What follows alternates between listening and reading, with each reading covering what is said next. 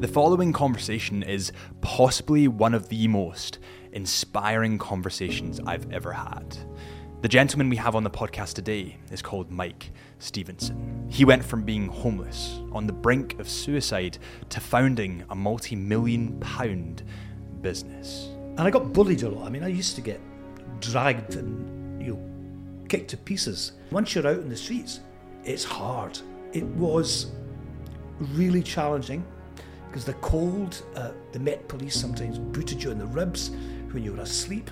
I once got thrown down the stairs when I was asleep. You've got to think creatively, but we get creativity almost rubbed out of us, and I think that's a tragedy. So do you think sleeping in the streets, in essence, was a blessing and a curse because you learnt so many imperative skills? And I've brought people back from the brink of suicide. What are your tips to help people build their confidence? How would you think that people could gain others' respect in business? I mean, everyone coming out of school should be a disruptor. Yeah. We need disruptors. We need leaders who are disruptors. What do you think are the three main lessons that you've learned in marketing? How can someone present themselves to other people better? Well, I think that the mistake people make when they teach public speaking is... If you want to learn about effective communication, if you want to learn about business, but most of all, you want to learn about how to be a disruptor, then this is the podcast for you. My name is Harrison Brown, and this is the Instant Mind Podcast. If you're watching or listening, I hope this helps.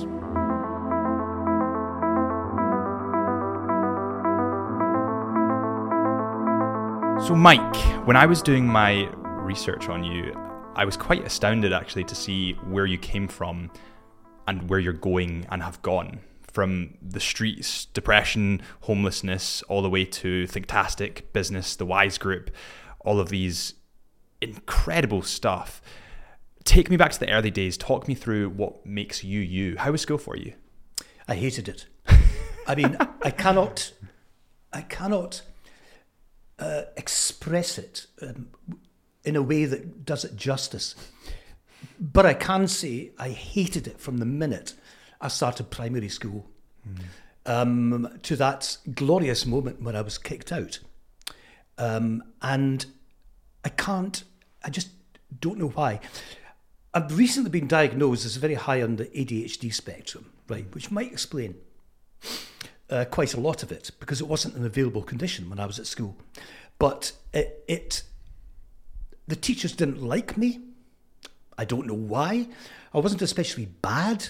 I certainly wasn't stupid, but I just could not listen to those system drones talking, from 9 in the morning till 4 in the afternoon. I hated it, every moment. Did you think that ADHD was a gift or a curse when you were in school? Well, I didn't know. Of course, when you didn't have all these available conditions, the truth is that you just felt different. So being different in that sense gave you anxiety. I was also different in that my mother was Lebanese. And, so I had this kind of Mediterranean tint. And we'd lived in Pakistan for 3 years. When I was from the age of 3.5 to 6.5. And so I'd lived a bit of a life outside the bubble of Scotland. And so I just felt different. And I got bullied a lot. I mean, I used to get dragged and, kicked to pieces by the same gang, week after week after week, until one day I decided to go for them, and that changed the relationship completely. But it was a gift in the sense that I sang in a band. I was captivated by music. I mean, the music at the time was the Yardbirds and the Beatles and the Stones. I mean, I can't tell you how exciting that was to me at the time. And so I sang in this band, and I was a wild performer. I really was. Just, I was the embodiment of the devil on stage, swinging the microphone stand around, and I invited my mother once to come and see me, and she was astonished that this was the same son that she'd, nurtured over many years, and there was I on stage. So it was about performance. And at school, I never got the chance. I remember in primary school, I was asked to sing Titwillow as a solo, from the Mikado. And I thought, why? Anyway, I stood on stage and I was pushed on stage. And just at the point that I started singing, with a sort of faltering voice, I peed on myself. So there was a pool of liquid on the stage, and the teacher came up with a mop just to humiliate me. So being told to do something, no. Taking the opportunity to prove myself, yes. So I loved performing on stage, which has probably, been with me all my life. I think that's quite a common trait amongst people with ADHD. I have ADHD, and we've had quite a few people on the podcast with ADHD. If they are told to do something they don't want to do, you will never, they're the most stubborn people. You'll never get them to do it because they're always distracted by the next thing. Yeah. However, if they choose to do it and they're genuinely motivated to do it, they'll hyper-focus beyond belief. Yes. Take me back to that then. So you were bullied in part. Was it for what happened on stage? No, because it started much earlier than that. I was bullied just because I was wee and I looked different. And I used to, I almost got used to the kickings. Because they did. They would stick the boot in, they would stick the head in. I had asthma as well, quite bad asthma. So I couldn't run. So if anyone did, I remember being with a group of guys and someone lobbed a stone through a window, right? And they all ran off. And there was me. I was caught by the ear by the guy that ran out and taken to the police station. So I was crippled with this asthma. It was really bad. So I couldn't run away. I couldn't get away. And they knew they just had to punch me in the stomach for me to lose all my capacity to breathe. So I was very vulnerable. And the stage stuff was, what a release. I mean, it was just like finding this personality that had hidden itself in a corner. And, all of a sudden I had a different persona in Kirkcaldy, which is where I went to school. Do you think, looking back on your kind of schooling, this is something that I ask a lot of people that are bullied or that have had more tough upbringings. Do you think that you were driven, or do you think that you were dragged in terms of your career? Do you think that you're driven to succeed, or do you think that you're being dragged, you're running from something? That's a very interesting question, and I think it's a mixture of both. I think for quite a long time I was dragged because I never had a plan. And then at a later age, probably in my 50s, I mean, that sounds extraordinary, I was quite driven. And I was driven by this purpose, which was about, giving people the gift of communication. I mean, I had a creative agency, and, how you communicate your message, it's so key to everything, and so many people do it so badly. So I found this gift that I could take really complex information and turn it into a very simple. I always equate it with there used to be a London Underground map before the London Underground map, and it was just a squiggle of spaghetti, black lines, because it tried to follow the contours of the line. Now, can you imagine? And it was totally incomprehensible, and then a graphic designer came along, and he created the existing London Underground map. Simple, colour-coded, not using squiggly lines. And I say my brain probably looks like the original London Underground map, but its capacity is to be able to produce the new London Underground map. So that was a skill I discovered later in life. It certainly wasn't there when I was younger. And so I then became a writer as well. Now, I was terrified of writing when I was younger because I'd been told, you're not good at English, you're not good at this, you're not good at that. And I was frightened to put my writing in front of anyone. So then I've discovered this gift for writing. So I did copywriting. This only started in my 50s and 60s. When you think, that these things came along because I suddenly was driven by this purpose. And it was to bring the gift of communication to all of my clients and also to young people. I did quite a lot of,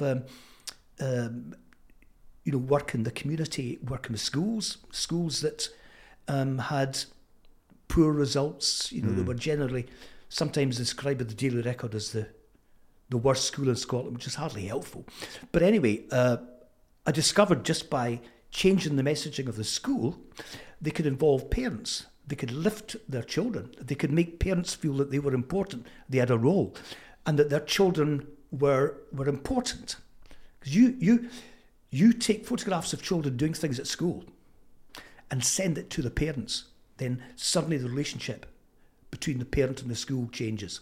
Yeah. It's so simple. And actually, attendance at parents' evenings went up from something like 22% to over 60% in the space of a year. That's incredible. Simply by doing that. Simply by changing the tone and changing the language. How did you mention purpose there? And I think it's a great point, because I think throughout life there's so many people that will never find their purpose, and it's really sad.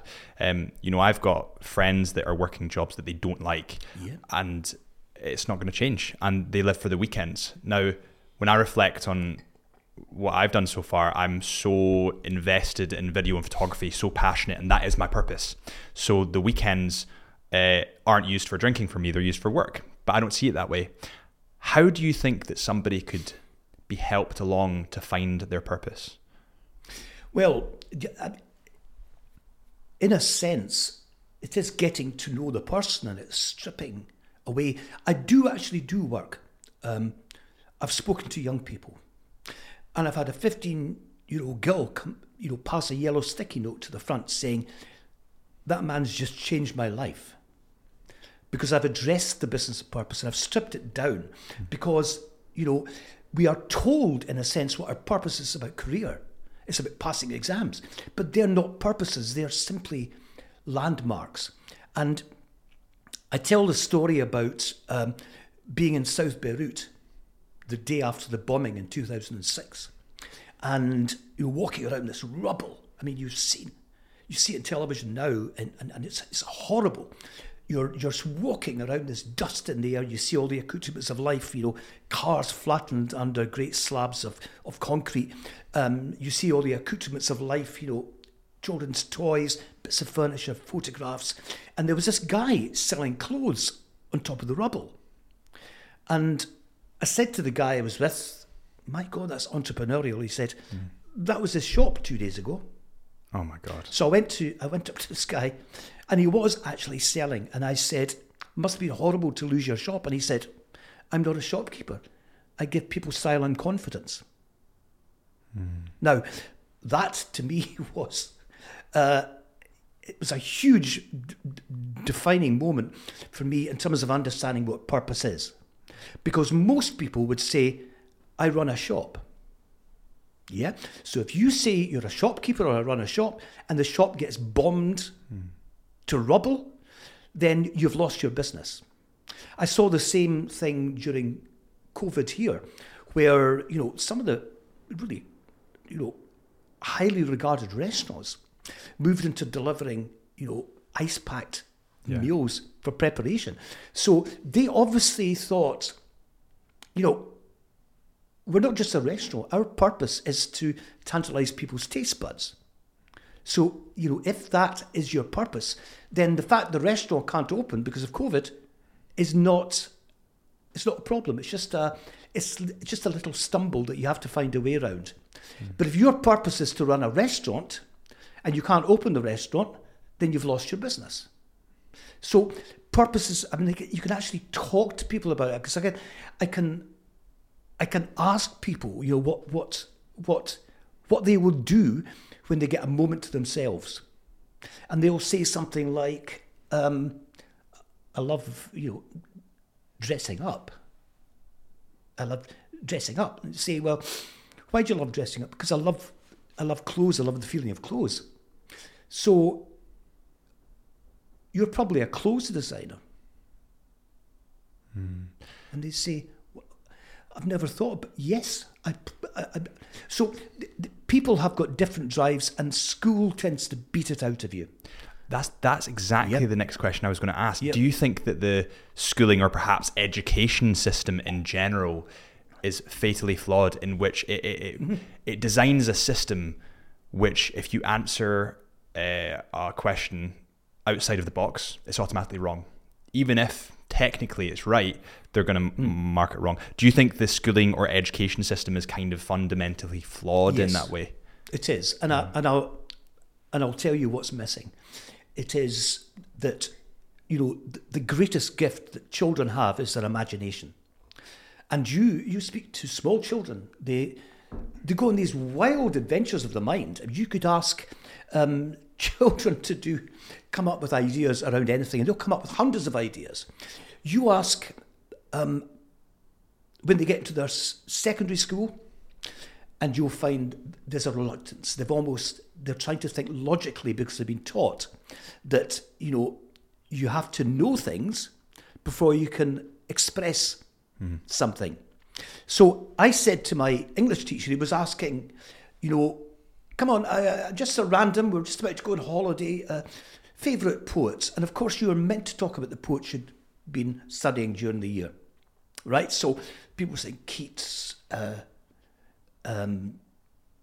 Robert Burns, William Makepeace Thackeray, and I said Bob Dylan, and he said, he's not a poet. He's a songster, And he looked at me as if I was so stupid.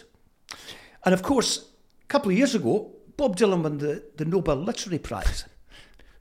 So not being able to take that little lateral leap, say Bob Dylan was a poet, and so it is not allowing creativity to be at the foundation of everything in school. Because if I'm teaching history, listen, I took my mother to Egypt. She wanted to go to Egypt again before she died. So I took her over there, and she was, Alzheimer's was quite bad with her. And suddenly, she started speaking Arabic to people. She remembered her Arabic. And we went on this tour. There was nothing that she wouldn't do. Nothing. So I said, Mum, this is it's a bit far. Yeah. We have to get up at 4 a.m. The temperature's going to be about 45 degrees. It'll be 50 by the time we come back. I'm coming. But we have this amazing tour guide called Omar. And this guy, all the women just loved him because he was so handsome. But when we went into any situation, he would assign us characters, right? He would assign us characters. I can't remember the names of the characters, but he involved us in a drama. And it was extraordinary how people got so engaged with that. It was so captivating. And, I just think that is how you communicate. You've got to think creatively. But we get creativity almost rubbed out of us. And I think that's a tragedy because, learning is organic. It's something that, the thing is, people learn themselves. You can't teach someone something. Because if they're not learning it, then you're effectively not teaching. There's a great Scottish expression saying, I've learnt him, right? Such bad English. But actually it's true. If you learn someone, then they've understood what you've said and you've captivated them, you've embedded something. But the most important thing is you've created a curiosity for them to go off and learn themselves. And now that we've got YouTube, I did something with a class. I mean, I'm not a teacher. Oh, heaven forbid. But I did 2 days with young people. And I said, tomorrow I'm going to be talking about Martin Luther King. That was it. And the next day, when I said, has anyone heard of Martin Luther King? They'd all heard of him, right? Because they'd all gone and put his name in to Google. So that's the curiosity. And they were actually really interested. They really loved this guy because of what he'd achieved and his whole personality. So, yes, education is flawed. And it's because the fact that we call it an education system in itself tells you everything. You know, education shouldn't be a system. It should be a process. It should excite people. And schools should be, you know, places where ideas are fermented. They should be an influence in the local community. And young people should be involved, you know, really quite early on in taking responsibility in the community and coming up for ideas within their community. I have, you know, asked young people to design the city they want to live in, right? And they don't hang about. They get straight down to it. And what they're designing is the city we should be living in now. The trouble is, they won't get into positions of power and authority for many years. So effectively, we're living in a city that's 20 years behind. I think the schooling system itself, it's funny when you see the rise of YouTube, websites, social media, everything is changing so you And the schooling system, to be honest, apart from the introduction of iPads, it's not really changed. No, it's not. And you know, Blinkist, which is the most clever app of the lot. I mean, this is summarising all the books, all the information, and everyone wants to work for Blinkist because it's such an extraordinary idea. And that's where learning is going now. You know, bite-sized. You get the summary, then you explore. Like when you see the news coming on, they tell you what's going to be in the news. You get the headlines, right? And you say, oh, I must watch that. And then you look for the expansion on that story. And then you might look on YouTube to expand it even more. But you have to, you know, capture people's imagination. If you don't do that, they're not learning. And, you know, you learn yourself. That's the important thing. And I hated it. I hated the whole process. It didn't suit me. And I learned everything in all the wrong places. There's a quote, I think this kind of sums it up, but there's a quote that I absolutely love from Albert Einstein. And he says, everybody is a genius, but if you judge a fish by its ability to climb a tree, it will live its whole life believing that it's stupid. Absolutely. And I think it's so accurate. It's brilliant. It's so good because he did badly at school. Terribly. And when I look back at my career, but also my schooling, I kind of, when I came out of school, I went to college, but I dropped out very, very quickly. So for anyone listening, college is the step below university. It's an extension of school. So for people that don't do well in school and they can't get into university, go to college. But when I look back, I specifically remember teachers saying, you can't be a photographer, you can't be a videographer, you'll earn no money. And the only reason they're saying that is because they have a quota to fill of people that go into medicine or people that go into something prestigious, politics. I think it's so wrong. Looking back at so you went through school, you then got expelled at 15, was it? Yes. So what happened? How did you get expelled? Well, no, I didn't do anything wrong. Well, I did. I was always doing things wrong. You know, my hair was growing. I was a rock star. You know, but I wasn't really a rock star, but that's how I lived in my head, and I got a chance to perform on stage. But no, I was just called into the head teacher's office, and he said, you know, you don't have a future at this school. And I thought, thank God. No, and I couldn't feign disappointment.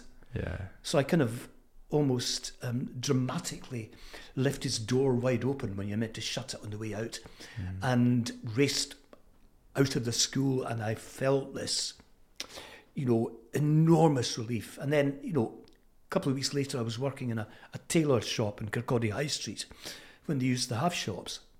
And, you know, that started my career, a career of working. And I've had so many jobs, I can't even begin to tell you. 29 jobs before I was 26. Jesus Christ. And you learn in each one of them. Yeah. Life is so enriched by experience. I like learning as I'm doing things.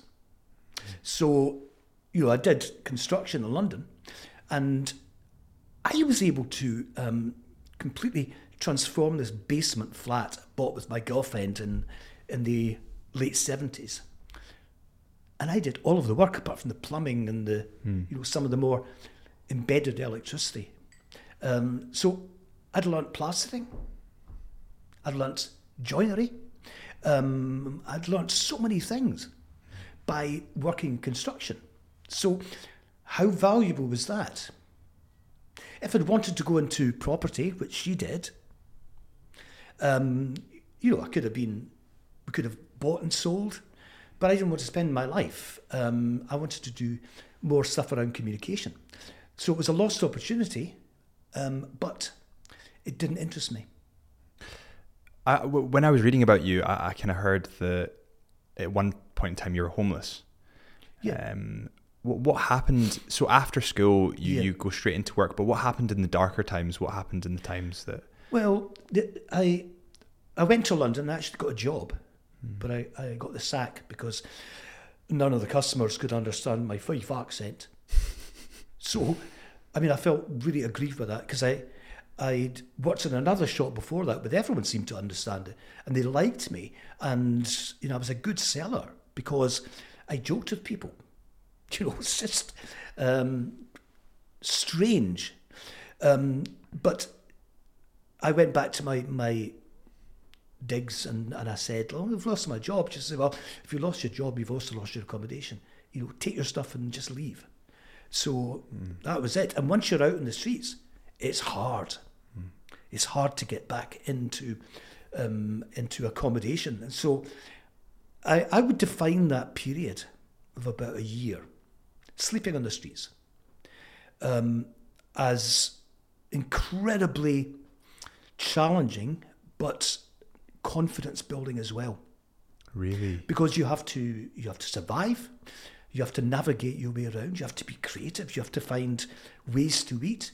You also have to become quite an influencer because you've got these people, you share this experience and you've got... I was only 16, 17. So you find people that come in who are even younger. So you become a kind of father figure to people that come in. And then you have to look after older people who are beginning to lose their grip. So, and then you have to negotiate. People come and say, "You can't sleep here." And I wish I'd been around when Swilla Braverman was around, because I would love a debate with her about lifestyle choice. Astonishing thing to say. But it was really challenging because the cold, the Met Police sometimes booted you in the ribs when you were asleep. I once got thrown down the stairs when I was asleep. So I woke up, clattering down the stairs, ended up in Charing Cross Hospital. But on the plus side, it began to kind of morph from being a person who was a sleeper on the streets, to someone that was part of the hippie revolution in 1967. So then people started coming from the outside of the city. Girls would come in from places like Pinner and Middlesex and say, "Are you a hippie?" And I would say, "Yes." And they would say, "Oh, can I take your photograph?"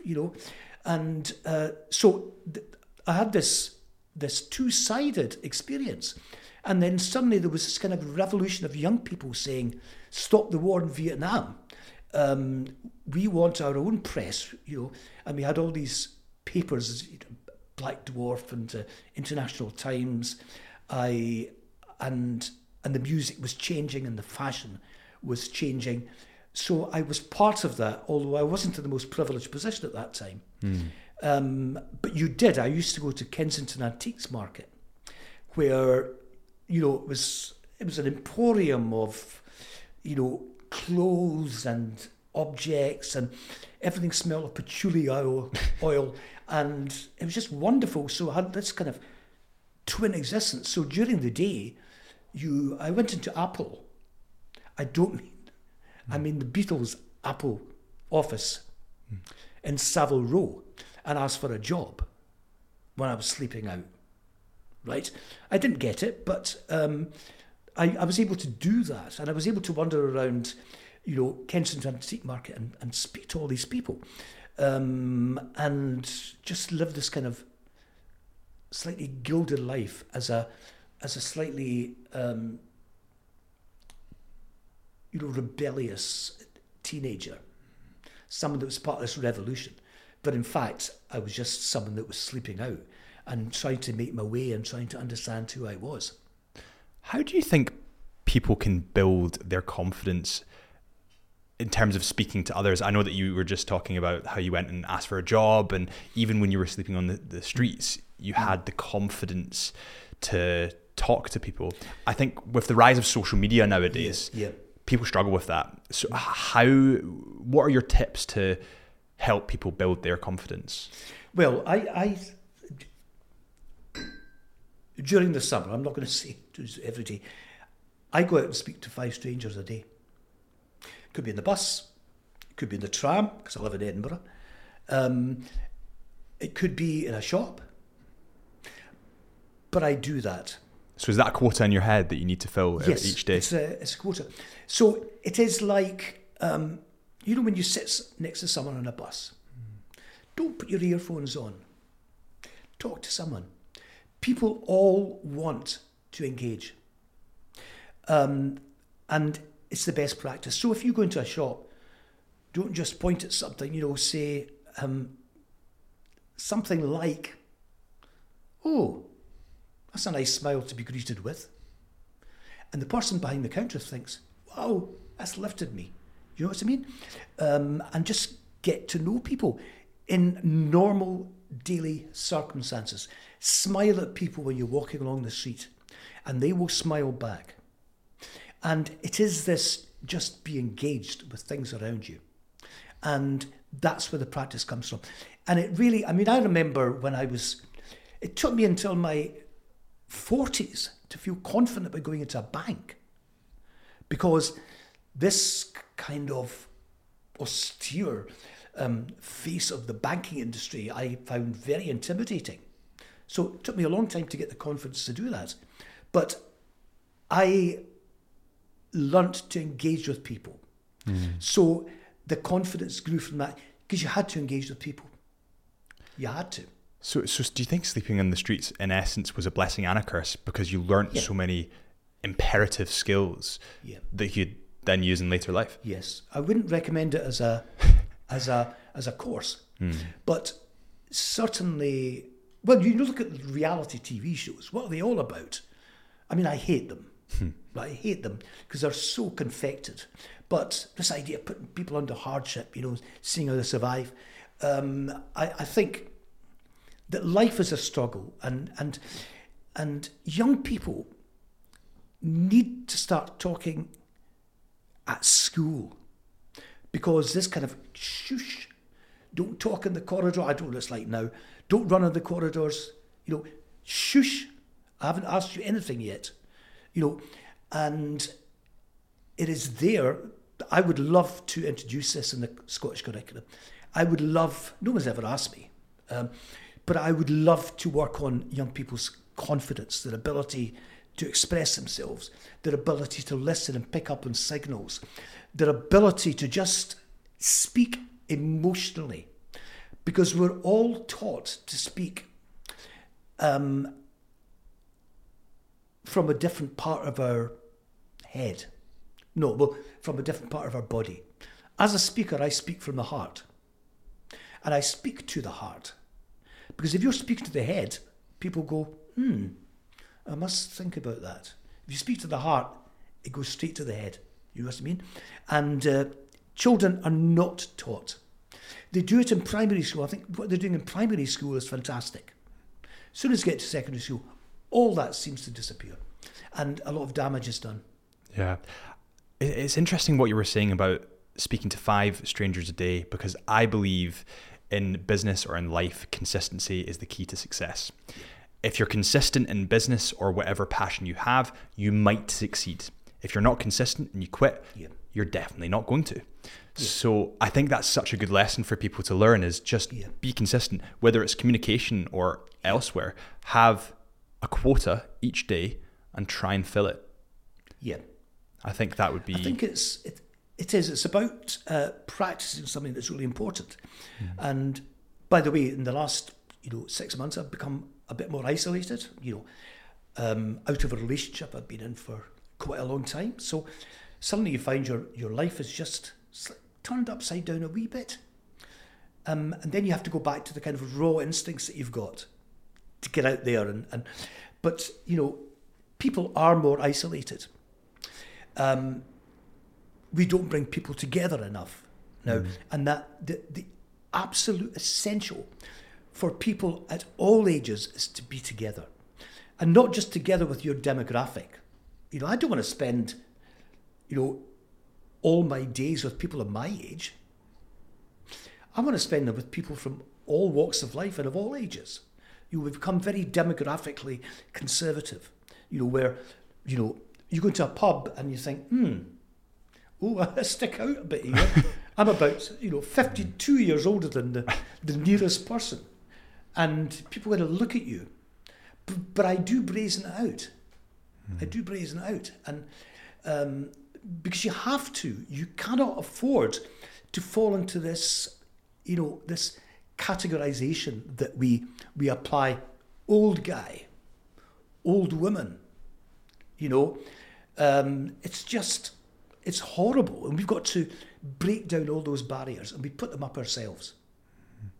And what happened when you have this spell of homelessness? How did you overcome that? Well, I got in with some Irish people. And and there was a Lebanese guy as well, and we decided, and we got a bit of help with this, but we decided to go to Dublin. And so went to Dublin. I loved Dublin. It felt, it was a Celtic city, so I felt, quite at home quite early on.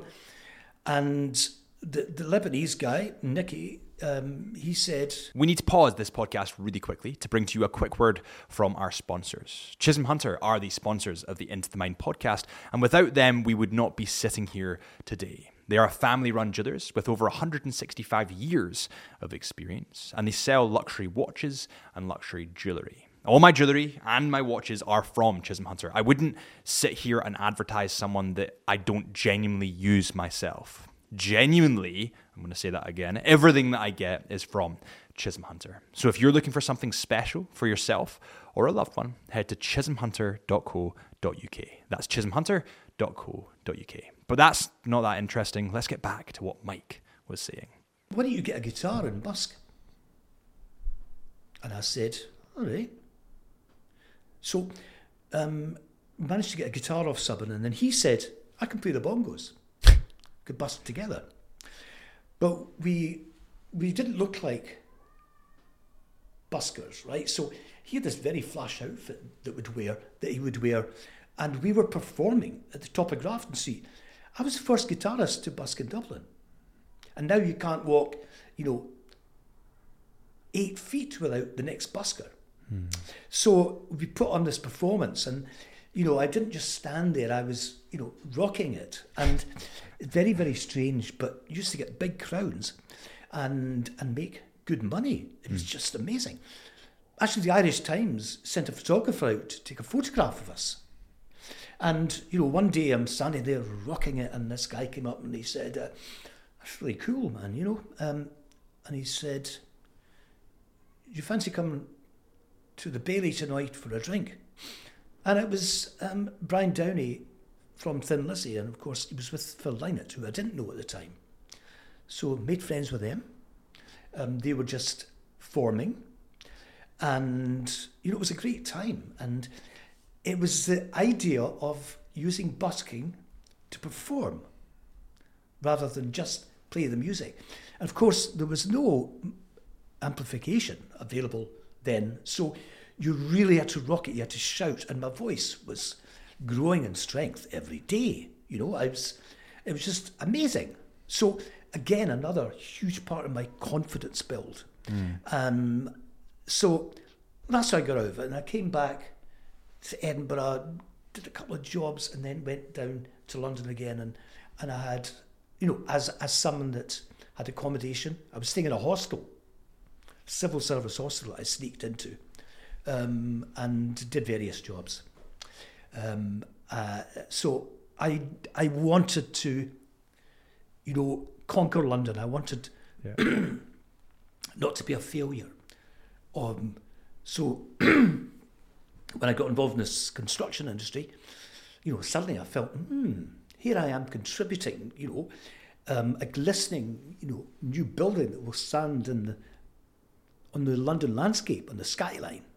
I've been part of that. Of course, you work with all these Irish guys and Jamaican guys who were effectively building London. That was true. Where would London have been without the Irish, doing the underground work, and the building that was proliferating in the 60s and 70s, So it was a slow grind, going from job to job, learning, getting a bit more confidence, but the performance thing was just there. And so you worked these kind of jobs, and then you began to maneuver yourself into business?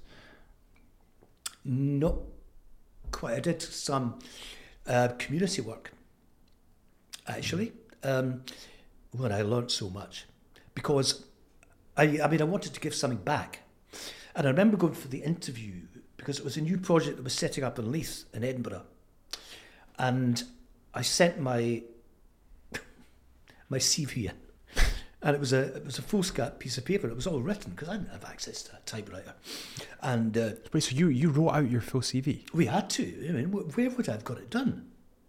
Wow. So I sent it in and I thought, nothing's going to happen. And I got invited for an interview and I was astonished. This was quite a good position. It was a sort of community development position in Leith. And so I went to this interview and they were sort of smiling at my CV and said, there isn't very much in your CV that tells us that you would be capable of a job of this responsibility. And I said, well, I've entertained, Saturday night pedestrian audiences in Dublin. I have learnt to plaster, to build brick walls. I've learnt how to distinguish a good French wine from a bad French wine. I've survived on the streets, and I know how to communicate. And I've brought people back from the brink of suicide. So, that's what I've learnt. And I think that's taught me a lot that would be of use in this job. So I got the job. You said something quite interesting there. You said that I've been able to talk people from the brink of suicide. Mm-hmm. Is that with the sort of, obviously with the communication aspect? What was the story there? Well, there was... If you're comfortable sharing it. No, I mean, I've also been in that position myself, right? Before I got to the stage of helping someone. But I did, so I know that there's life after. If you fail, or, someone manages to pull you back from the brink. But there was a girl who had, this is an astonishing story. She came from a wealthy environment, and she was only 15, right? And she had failed some of her exams. And her parents had said to her, we will not feed you until you apologise to every single member of the family for bringing the family name down. That's for not passing her exams. Pretty rough. Extraordinary. So she ran away. So I became a bit of a protector because she was very young, 15. And of course she had none of the tools to survive in the street. She'd been brought up in a fairly gilded, environment. And anyway, the thing that was incredible about her was she would sit at night and she would start singing. She had a beautiful singing voice. And I says, what do your parents think about your singing? Because you're brilliant. She says, they don't know. So she'd done her singing in private. Can you imagine that? Mm. But one night she wandered off and she was crying. And I followed her, and she was going to jump off a ledge. She climbed up this, open stair, and she was going to jump off. So I talked her down. And the sad thing is, I don't know what happened to her afterwards, because people suddenly fragment. But big cars with smoked windows would draw up, and would you like someone to take you for a meal tonight? You look as if you could do with something to eat. And they would drive off, and sometimes these youngsters would never come back again. You didn't know what happened to them. I think there were about 3,500 missing in London. Still never found. Mostly women? No, boys. Mostly boys, but girls as well, yeah. So you never know what happens, because we live in a very predatory world. And of course, people sleeping out they're prey to offers. I can put you up, I can give you, new clothes, I can give you money. And I've had these offers, and I've discovered I've discovered myself that there's attached to something far more dangerous. So I don't know what happened to her, but she could have survived, she could have gone back home. You just don't know. But we don't think about that. The number of young people that die on the streets. I think in Glasgow last year there was something like 85 died on the streets, alone in Glasgow. So this is a real issue, and the thing that you probably don't understand is that the number one priority is not accommodation. I got taken in by this charity one night, and it was December, and I was taken to this hostel, and I was shown into this tiled room. So the first thing that was said to me was, take your clothes off. Okay. And which I did, and then there was a hose pointed at me. So that was me being processed. So what did I do? I escaped back into the streets, because at least I had some dignity there, and I knew people. I had a reputation. People liked me out in the streets, because I used to hang around Piccadilly Circus. I was a bit of a kind of star within this small world. So I've realised then that, it is not, people want more than anything else to feel valued, to feel significant, to have a name, to have a background, even to have dreams. And none of those things were forthcoming. So you end up going back to the streets, and you think, oh, thank God I'm back here again. Because we don't understand that if you strip away people's dignity, you have done something of immense damage. Teachers do it at school. Parents do it to their kids. Employers do it to their employees. I've heard some terrible things like, you're not paid to think. I mean, who's not paid to think? So we've got all these things that, and you see it now, where you've got a whole population of people being called human animals, right? If you take away people's dignity, then you're stripping away something huge. So, accommodation, that would be nice. First and foremost, I want to feel, safe. I want to feel recognised. I want to feel valued. Without that, accommodation doesn't matter very much. If you said, I'll give you a shop doorway and no one will disturb you, that would do. So people given accommodation may be sometimes far away from where they're sleeping out. They've got no recognition of the neighbourhood. They've got no friends, and they're having to manage this, learning to cook lunch, and then they might escape back into the streets. And that's why it's a process that sometimes requires a bit more effort. And if only I could, change so many of these service interventions, because sometimes they do more damage than they do good. And then they'll say, put people in accommodation and they go back to living in the streets. Why is that? Because you've taken them out of something that they feel, fairly protected in, and put them somewhere where they're like an alien, and they've got no one to talk to. They've just, it's like taking an orchid out of Thailand and, sticking it to grow in, Dundee. Why did I use Dundee? I don't know. I love Dundee. Yeah. But you just can't, you can't introduce people to a process which diminishes them and takes them down and makes them feel devalued. Yeah. And it's same in work. I've had terrible things said to me when I've been in jobs. I need to pause this podcast really quick for the last time. I promise you this is the last time. I really need to ask you a favor.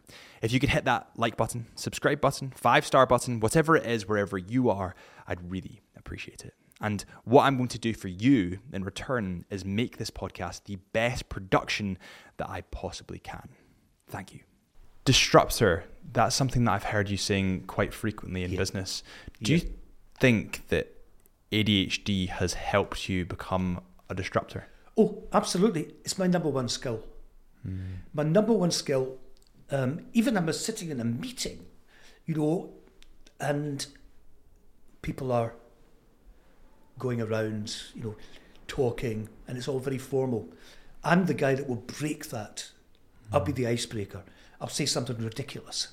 I'll provide a distraction, because, it is really important to say, this is how we do things, and not to interrupt that process.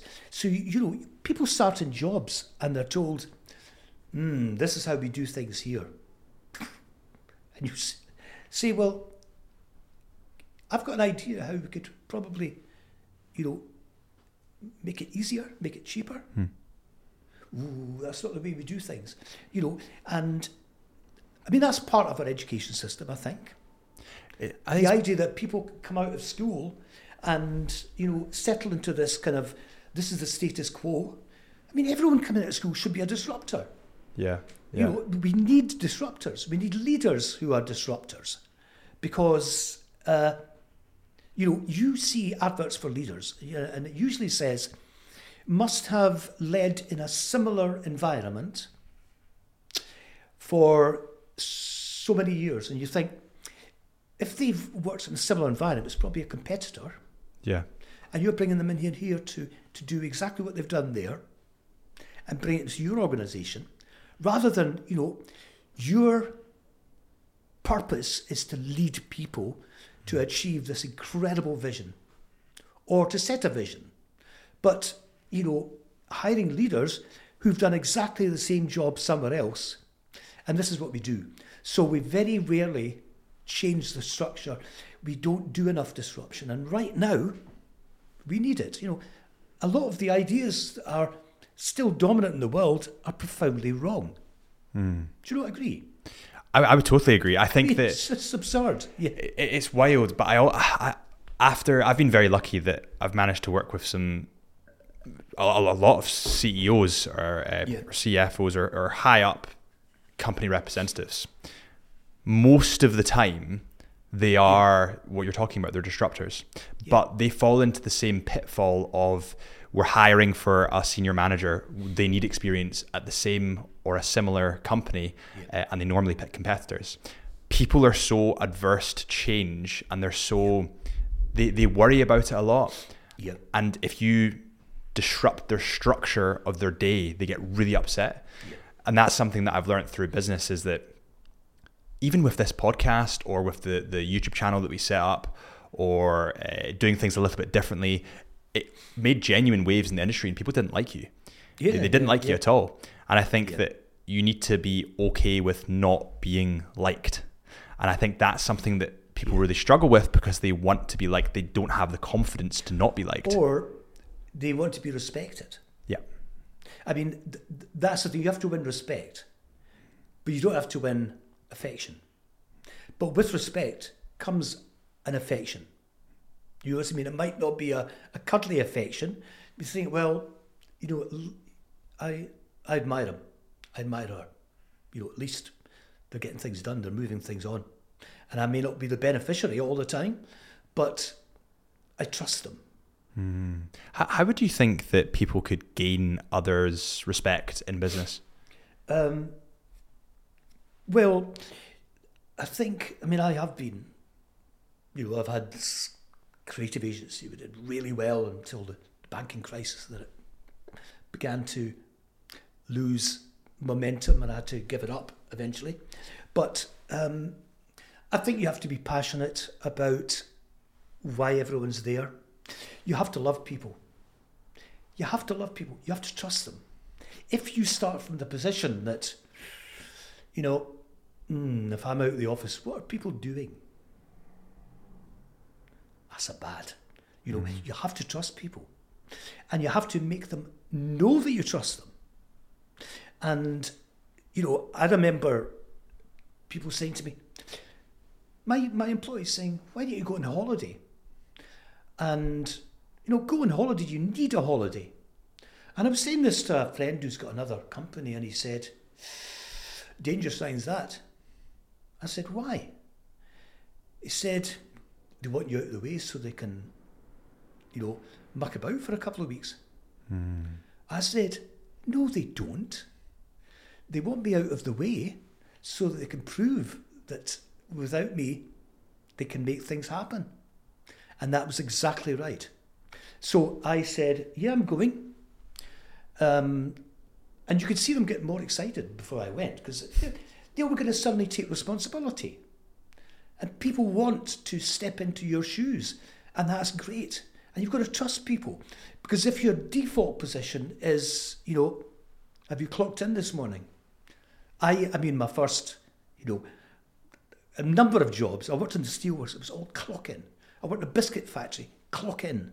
You know, it's just, it was constantly being watched because the assumption is that you're there to avoid, you know, you take any chance to avoid work. You take any chance to nip off to the toilet for a fag, or you take any chance to slow down. And it's not true. You know, it's not true. If you feel, you know, aligned with what the company's doing, and you treated well, your productivity goes up. So I do motivational speaking. I mean, I do stuff in leadership. I do motivational speaking. And it's not difficult to get inside people's heads and say, you know, I know what it feels like, and you see people nodding, and you just start changing the script. You start painting a different scenario. And it's extraordinary how just by the use of language and the use of eye contact and the use of tone, you know, you can make people feel that you understand them, that you're on their side. Never this kind of, you know, don't do anything until you've passed it by me. So you get people saying, you know, you phone up and say, if someone says to me, I'll have to ask my manager, I think, I don't like this organisation. Yeah. Because it means they've got responsibility, but they don't have authority.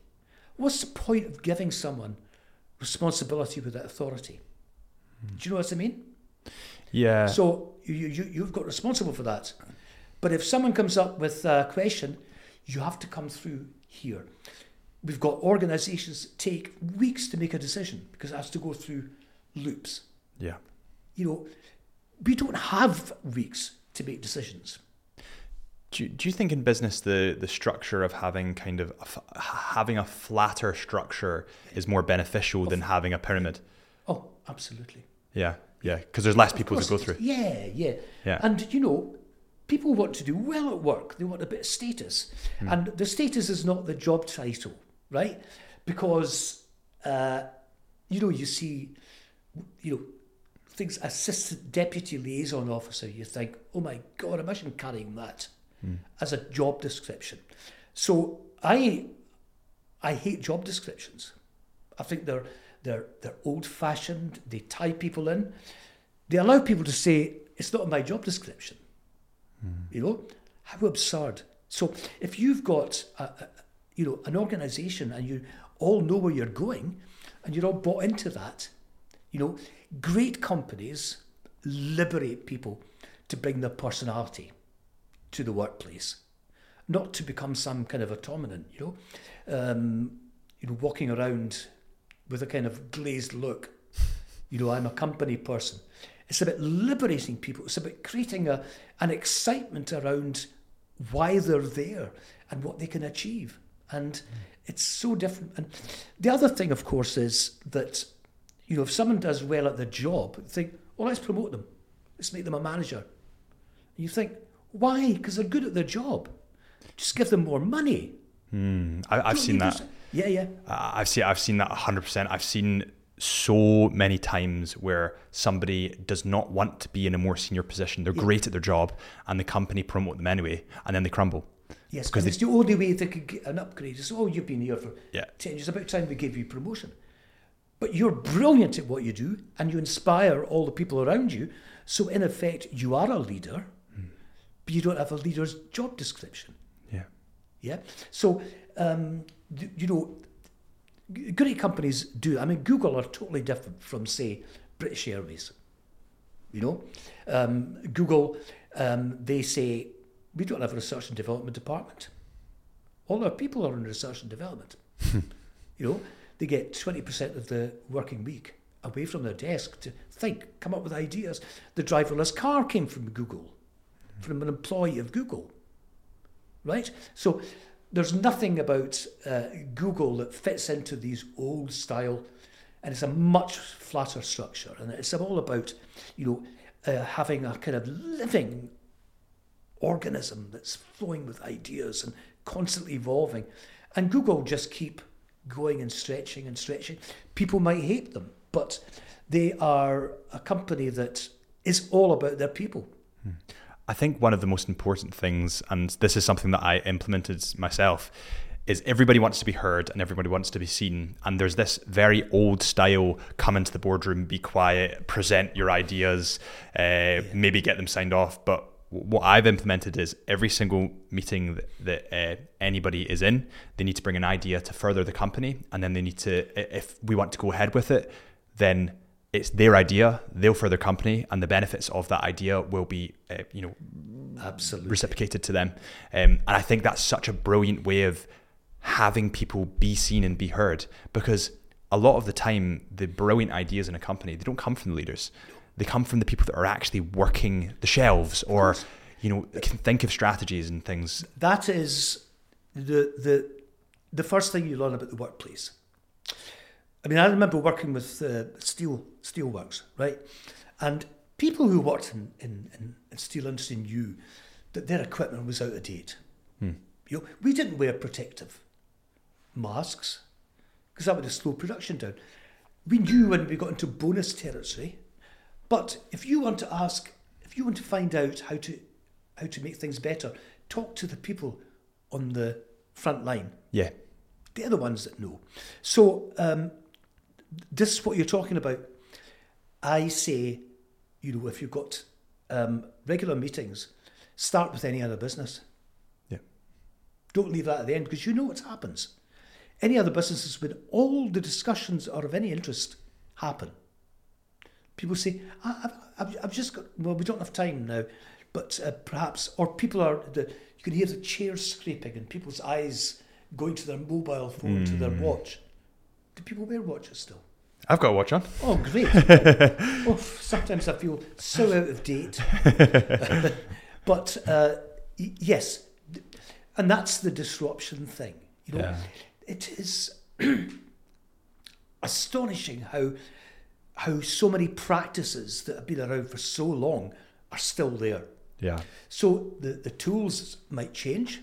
We've got more advanced computing systems, And what we've tried to do is to digitalise those old systems rather than saying, let's look at this in a totally different way.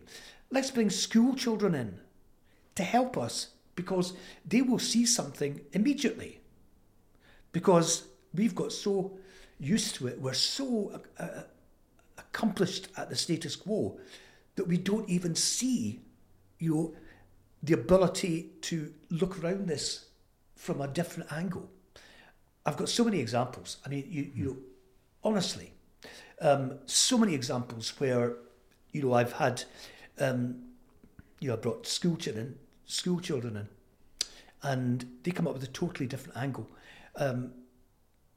And they bring something left of field. So I asked in West Lothian, primary age children.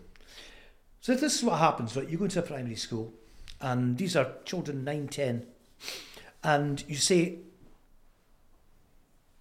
right, when you see an adult drinking too much,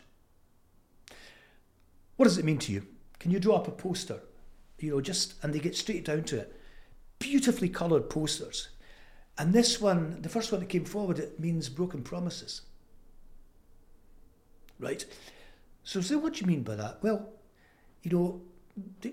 my mum and dad say, go to the zoo on Saturday morning. And then they wake up, I get really excited on a Saturday morning, I go, and they say, I've got a hangover, can we not do it another time? So a child, that's a huge thing. Another little girl said it means trying to kill yourself. And I said, that's... But apparently this girl had found her mother hanging and had managed to release her mother. And when the mother came round, days in hospital, she says, I'm sorry, darling, it was just the alcohol. So you hear that from primary age children. It means broken promises. You never think of that. So when we fed this back to parents, they were going, and so we did this campaign in West Lothian, and it was totally different from anything that had been done before. And do you know something? Parents were much more struck by some of these messages than they had been with anything else, because it was usually drink is bad for you. Yeah. Don't drink. Alcohol, alcoholism, A&E departments, they know all that. You don't actually have to tell anyone that drinking is bad for them or over-drinking is bad for them. You just have to remind them of some of the impacts of their drinking on themselves and other people. And the more left to field you can come, the better. Yeah. And that's where disruptors fit in. I feel that children or young people, and I was really bad for this when I was young, you'd call a spade, and it would really upset people. Yeah. And I actually got into quite a bit of bother when I first got into business, because I was quite disruptive in the sense that I would point out the obvious that people weren't looking at. And I'd say, well, do you think this is good? Because I think it's shit. And they'd say, you can't say that. I'd say, well, why not? It's a broken system. Why are you working with it? And I think that's where disruptors really thrive, is just pointing out the obvious. Yeah. Well, it is. It is. I remember being in South Easterhouse and a room for about 250 people, and I asked the question, could anyone say what life was like in this estate? Silence. And this older woman, she put her hand up and says, well, son, see if you want a suntan or a criminal lawyer. Fucking brilliant place to live. See if you want to buy a banana. You've got to get a bus and go a mile down the road. So we use the banana in this campaign. Yeah. Right? Because the banana downturned, it's not smiling. This was quite revolutionary at the time. It was about the transfer of housing from the council to local associations where they wanted local people managing it. And they just tell the obvious. But I mean, what a brilliant way to summarise what life is like in the estate. And actually, they were right. A glistening suntan parlour, and criminal lawyer, of course, and the population going around with Trinidadian suntans, because that was what was on offer, because that's what the market decides. So you get brilliant descriptions from people.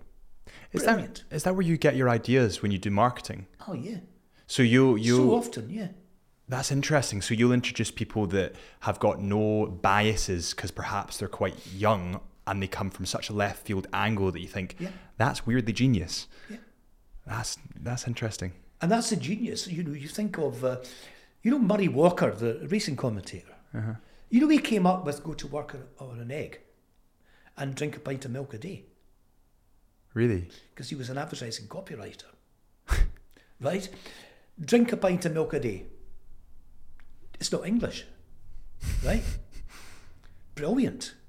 Go to work on an egg. A really successful campaign because, it was encouraging people to have an egg before they go to work in the morning.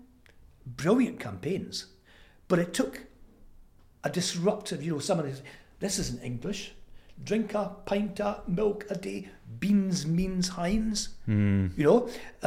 So it is disruptive. And it is, how do you,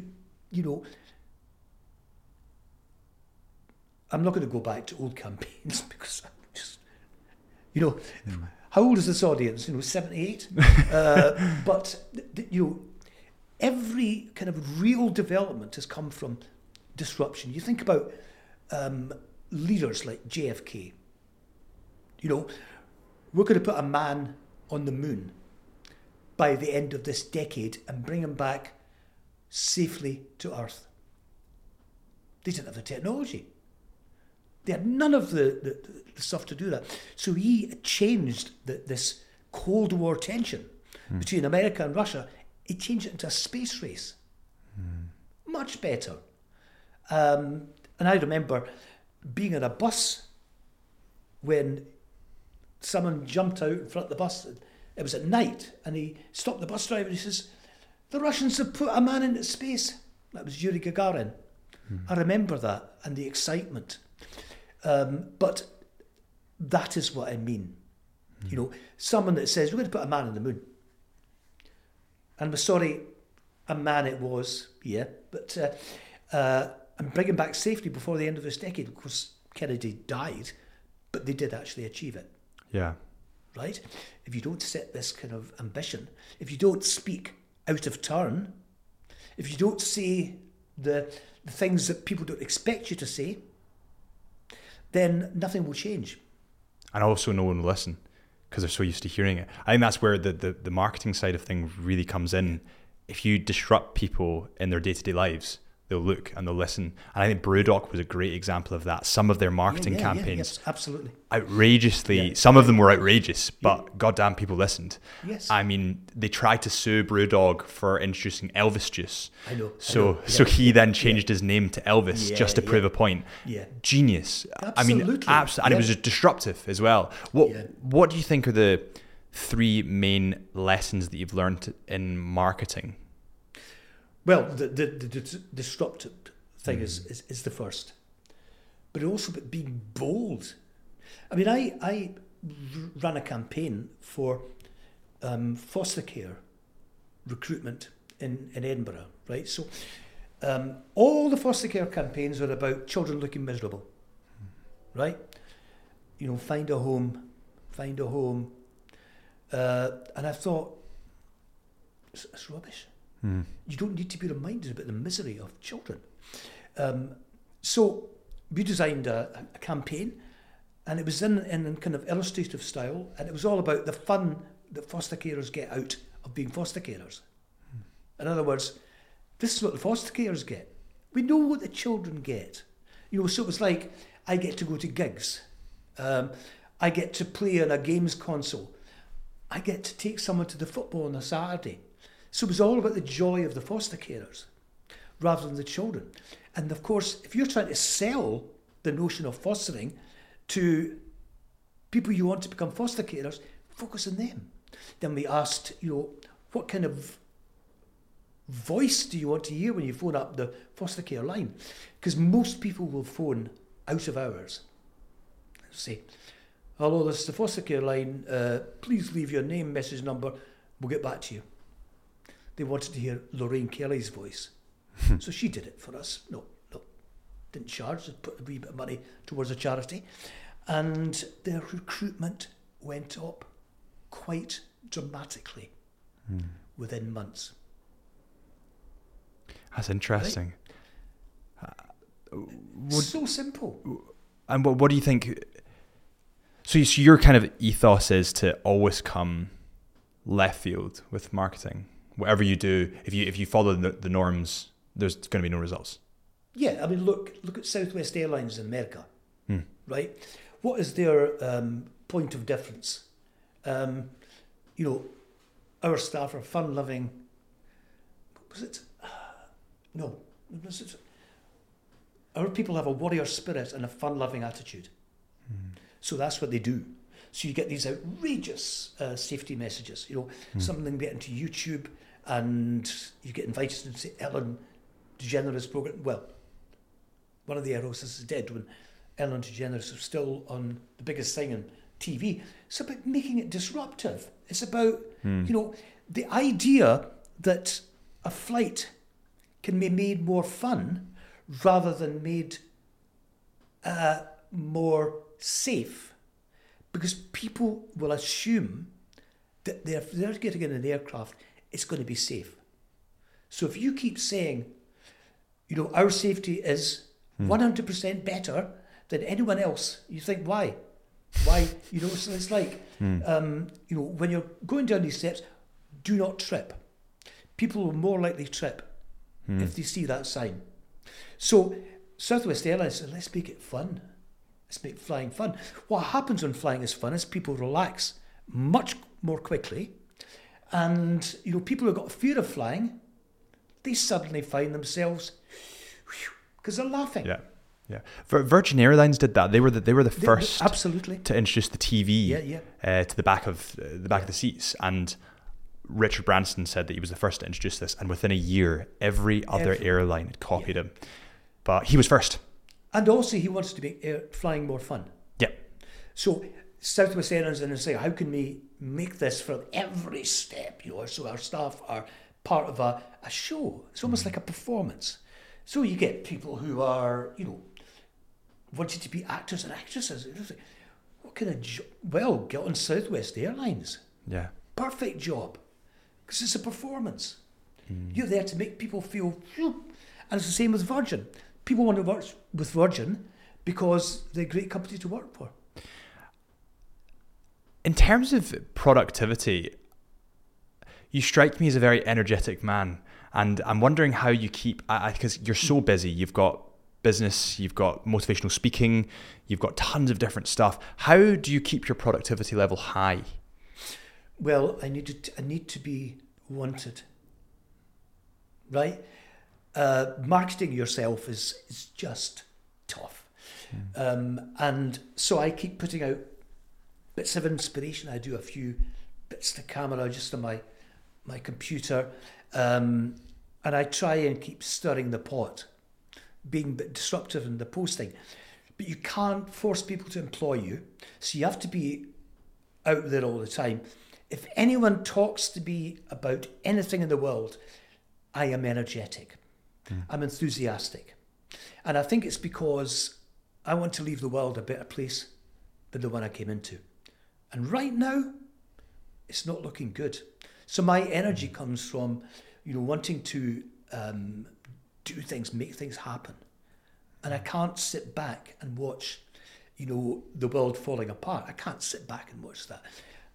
I think our politicians need to be challenged, but I would love to train our politicians in how to present.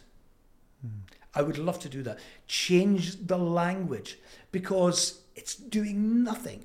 Because as soon as a politician opens their mouth, people go, oh, here we go again. Yeah, same thing. Am I right? Yeah. We've spent another 1.5 billion this year. That doesn't mean anything to people. Who knows what £1.5 billion looks like? No one. Elon Musk.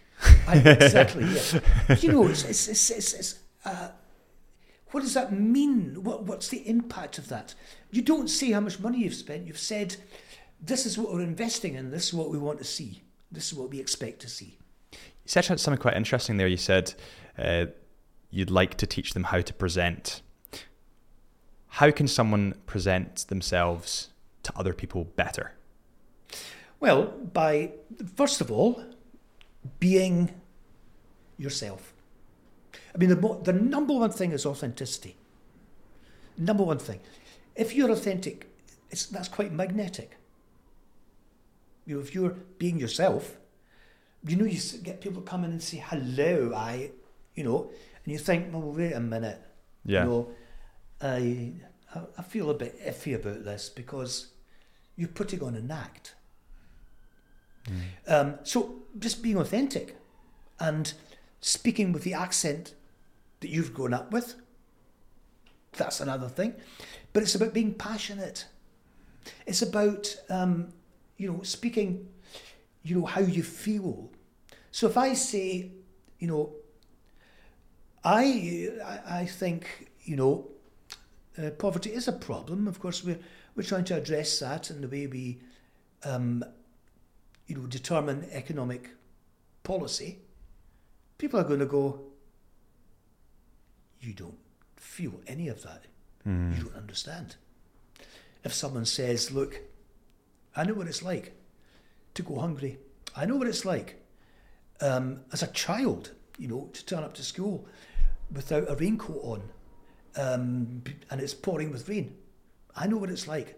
I don't want any family, any child to suffer the way that I did as a child.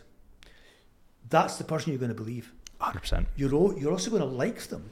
You think, oh my goodness, they're not afraid to say what it means to them. You know, and it's this fear of saying anything that might be. Think about Martin Luther King.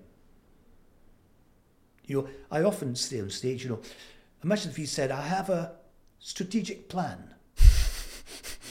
Yeah. How different the course of history might be. I have a dream. And captivating. And a politician saying, I have a dream. Wow. You know, that's or they might say, you know, in my imagination, this is what I have created. And that's where I want us to be in 5 years' time. For example, the debate on television is awful.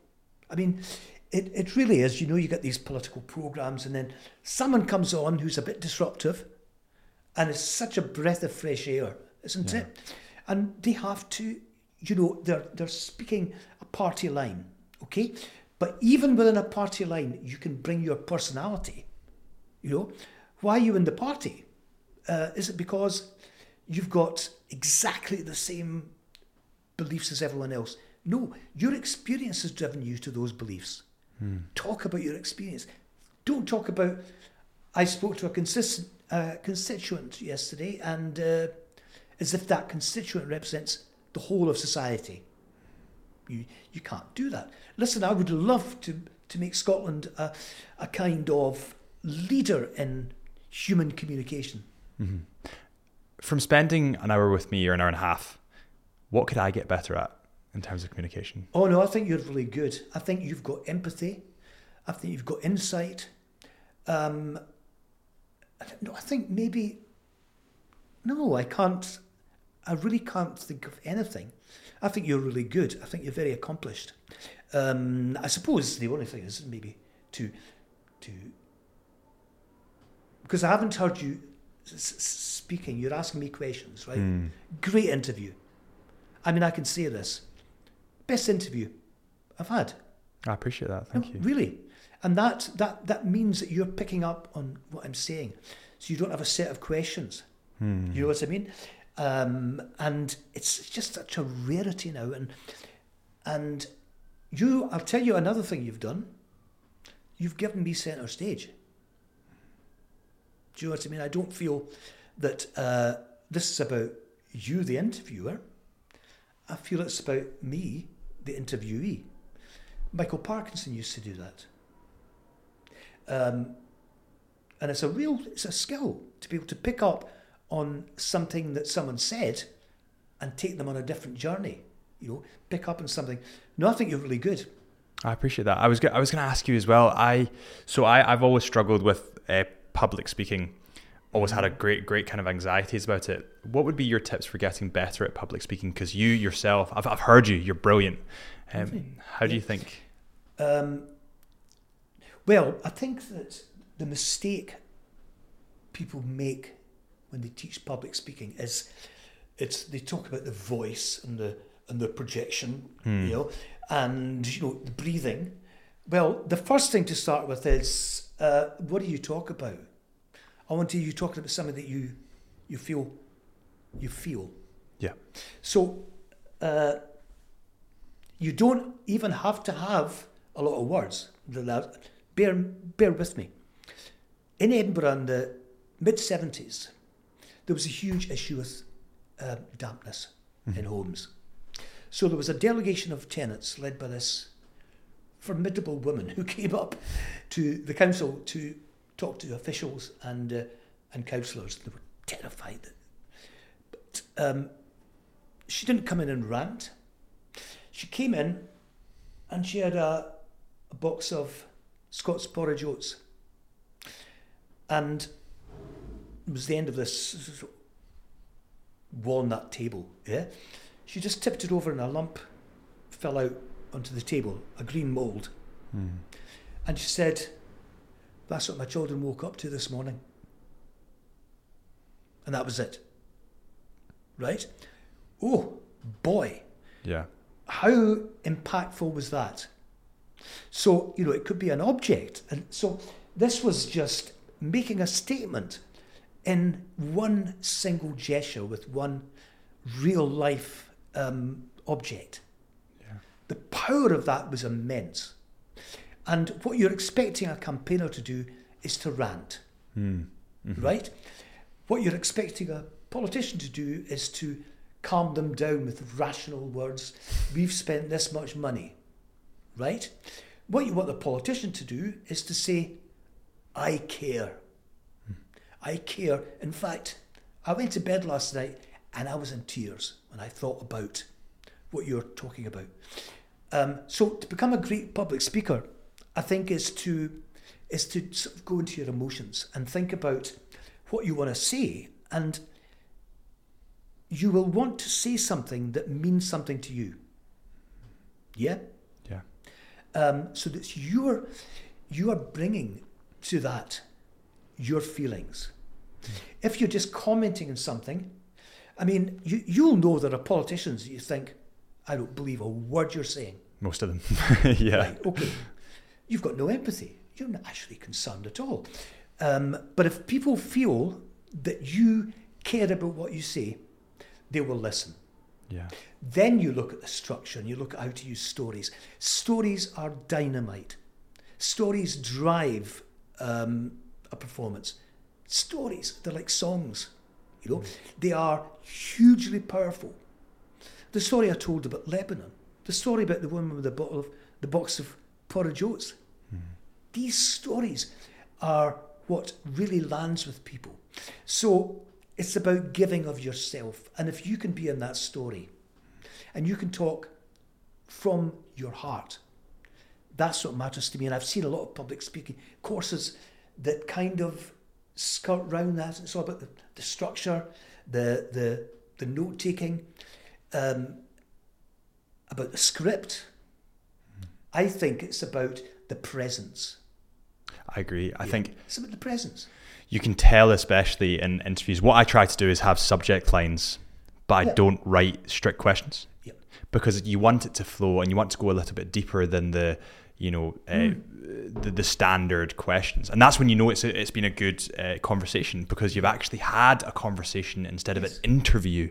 I think that's really important. We have a closing tradition. It's brand new and you're the first one to experience it on the podcast. And it's, what is the most valuable lesson that you've ever learned in life?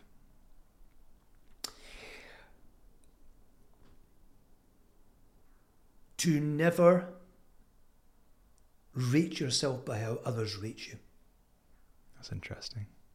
You have to, at some points in your life, you have to say, look, this is me. I know my value.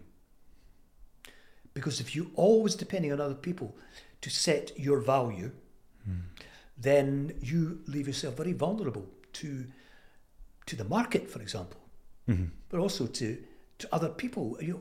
We have to be able to gauge our own value. Don't let other people do it. I like that. Well, listen, Mike, thank you so much for coming in. I really appreciate it. And driving in this weather as well, it must have been mental. That's all right. Was that a good interview? That was perfect. Thank you so much. And